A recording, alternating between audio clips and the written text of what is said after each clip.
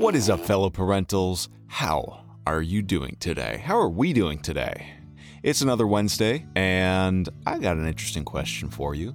Have you ever thought that playing Dungeons & Dragons could make you a better dad, or mom, or parent? Well, I'm going to share with you why playing D&D 5e, which is my preferred edition at the moment, is a great foundation for being a better parent. I've been a fan of D&D for as long as I can remember.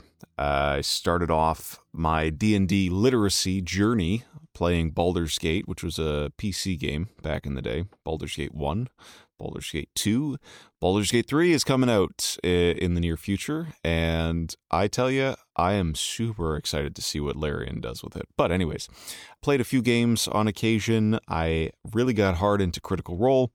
Really enjoyed the animation that came from it, and then landed in the group that I run with now, and we've been playing for years. We used to play in person, then converted to digital when COVID hit, and haven't looked back since. It's just been great. Though we do an annual board game getaway, which is also nice change of pace. Anyhow, this love of mine, it's why I'll be discussing 3 reasons why playing D&D 5e can help you become a better parent. But first, let me explain a bit about the game for the uninitiated, because a lot of people used to think that D&D was the game of the devil. I mean, there's devils in it, but there's also demons, and it's a game of the mind. That's what it is. Dungeons and Dragons, or D&D. It's a tabletop role-playing game. That's how it originated, and it was published in 1974. It's a game of imagination and storytelling where players take on the role of characters in a fantasy world or setting. Now, typically people will think Lord of the Rings, but you can put it in any setting. You can do it current day. You can do it high fantasy. You can do cyberpunk, right? One player, which is the Dungeon Master or the DM or Games Master GM, creates the world and guides that story. They can do it from their mind. They can do it from a published module, or they can create a world of their own or shared world with the players, while the other players create their own characters and make decisions that determine the outcome of the story. Okay? So that's the basis of it. In D&D, players use dice to determine the success or failure of their characters' actions.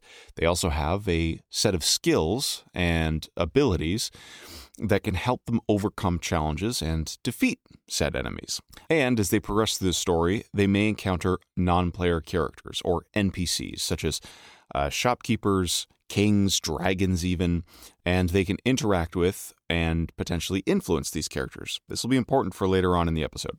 D&D itself is a massively, highly customizable game. There's a vast array of rules, settings, and options for players to choose from.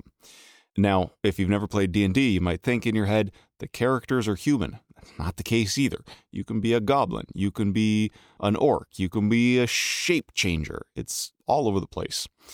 And the game can be played in a single session, usually over the course of a couple hours, or over a longer campaign that can last months or even years. I myself am running a campaign right now, which has lasted months. Prior to that, we ran a campaign which was, I believe, 2 years long. Now, the game itself, you can play it with friends or family. Great way to bond and share a creative experience together. You can also play with people online. I believe it's actually called Group Finder. So if you're interested, highly encourage you to find a group. And overall, D&D is a game that allows players to explore their imaginations, develop their problem-solving and communication skills, and just have a lot of fun in the process.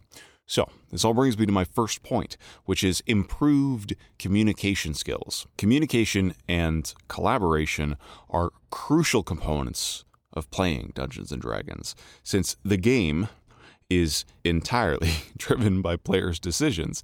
So it's essential that they communicate effectively with one another to ensure that everyone is on the same page.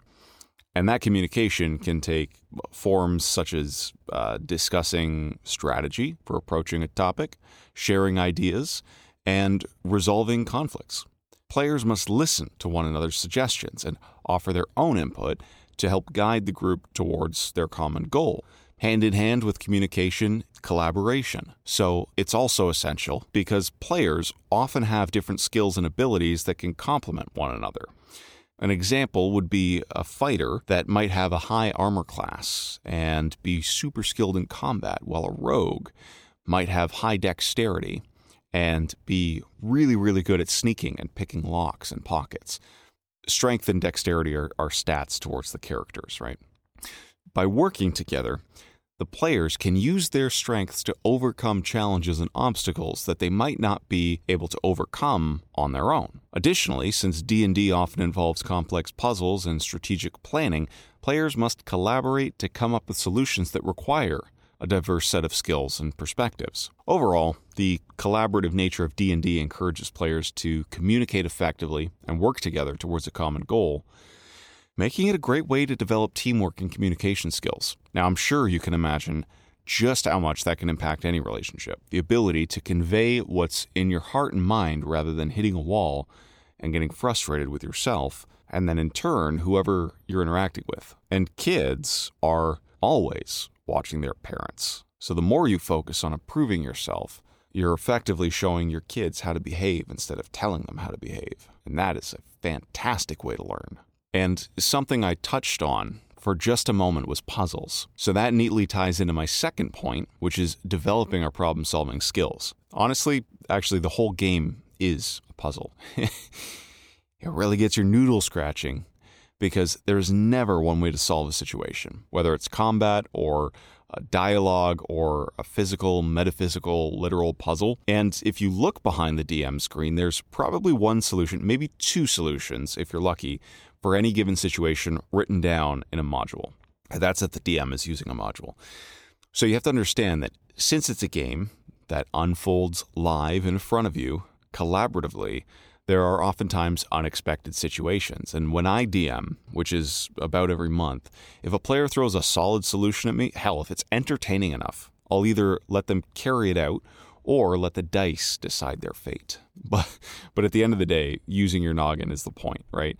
It's not just communicating, it's also taking a moment to figure out what you want to communicate and what your options are. It's also true to life. If the world puts two options in front of you, make sure you remember those are the ones that you can see now, not what is actually possible. So I'll give you an example. You get a job offer at an interview. First thoughts are yes or no for most people. But because of my wife, I've learned that you can bend reality and just alter the offer and throw the ball back in their court.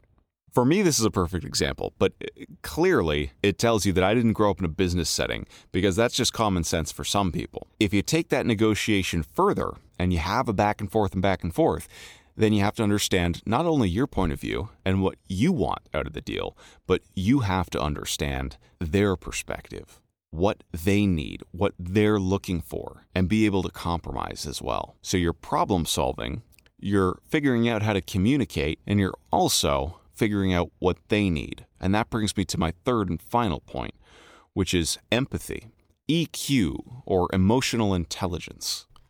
So if you don't know, emotional intelligence, and I got a funny story about this, but maybe I'll save that for another day. Emotional intelligence refers to the ability to recognize and understand one's own emotions as well as the emotions of others. And it also involves the ability to manage your own emotions effectively and use them to guide decision-making and behavior. D&D can be a great way to develop emotional intelligence skills. And that reason is because it often involves complex social situations and interactions, emotional decision-making, and management of different emotions. I'll give you an example. But before I give that example, I just want to laugh and take a moment. I just want to pose the question, have you ever, surely everybody has encountered this, meeting somebody or knowing somebody who says that they have a high IQ but are completely oblivious? They have no idea whatsoever what EQ is, and they think that they're in tune, but they are so far off the mark, they've hit a completely different target, and they think that it's a bullseye. The world is a funny place. Anywho, all right, so in a D&D campaign, the players, this is the example, the players are tasked with saving a village from a dangerous monster. Perfect. All right, great hook. And as they journey towards the village, they come across a group of travelers who are being attacked by bandits. The players can choose to help the travelers or to continue on their mission to save the village. I'll ask you what you would do in this situation, but this decision involves a number of EQ skills, right? Including empathy, emotional regulation, and decision-making. Because if the players choose to help the travelers, they must use their empathy skills to understand the emotional state of the travelers and the bandits, while also taking into account that stopping may have consequences in the future, because they're trying to save a village, but they're stopping to help travelers with bandits. They must also regulate their own emotions, such as fear, anger, or compassion, to make the best decision for everyone involved. Again, it's not just what's going on in this vicinity right here, but also the impact of the larger story. Finally, they must use their decision-making skills to weigh the risks and benefits of their actions and determine, again, the best course of action to take. It's a bit of a gray area here, but life is gray. And do you go for the immediate good? Do you go for the overall good? Sometimes hindsight is 20/20. You don't know the answers in the moment. You have to take this all into account. It can be stressful if you actually put yourself in the shoes of your characters and believe, suspensive disbelief, you have to believe the situation at hand. Everything that plays into. Through that scenario, the players can develop their emotional skills in a number of ways. They can learn to recognize and manage their own emotions effectively, while also showing empathy and understanding towards others. Because depending on how they approach the bandits, how they approach the travelers, you might be able to solve it peacefully. You might get into an altercation if you say the wrong thing or the right thing. They can also develop their decision-making skills by weighing the potential outcomes, as mentioned, of different choices and considering the emotions and needs of others. Overall, I think D&D, Dungeons and Dragons, provides a safe, unique, and engaging way to develop pretty much all these skills and more, which can be applied both inside and outside the game. In my case, I think 100% D&D will definitely help me be the best father that I can be. And as mentioned, it helps with improving communication skills, developing problem-solving skills, and building empathy and emotional intelligence. So whether you're a seasoned player or new to the game, I'll ask you to consider how playing D&D can help you be a better parent and strengthen your relationship with your family and your kids. Much love, and I'll see you next week. Thanks for being a part of this community and following us wherever you get your podcasts. If you'd like to leave some of your insights, you can find us on Instagram currently at Help I'm a Dad Podcast, or click the link in the description to leave a voicemail. We'd love to hear from you. Your message might even be featured on a future episode of our show. We appreciate your support and can't wait to hear from you. Much love.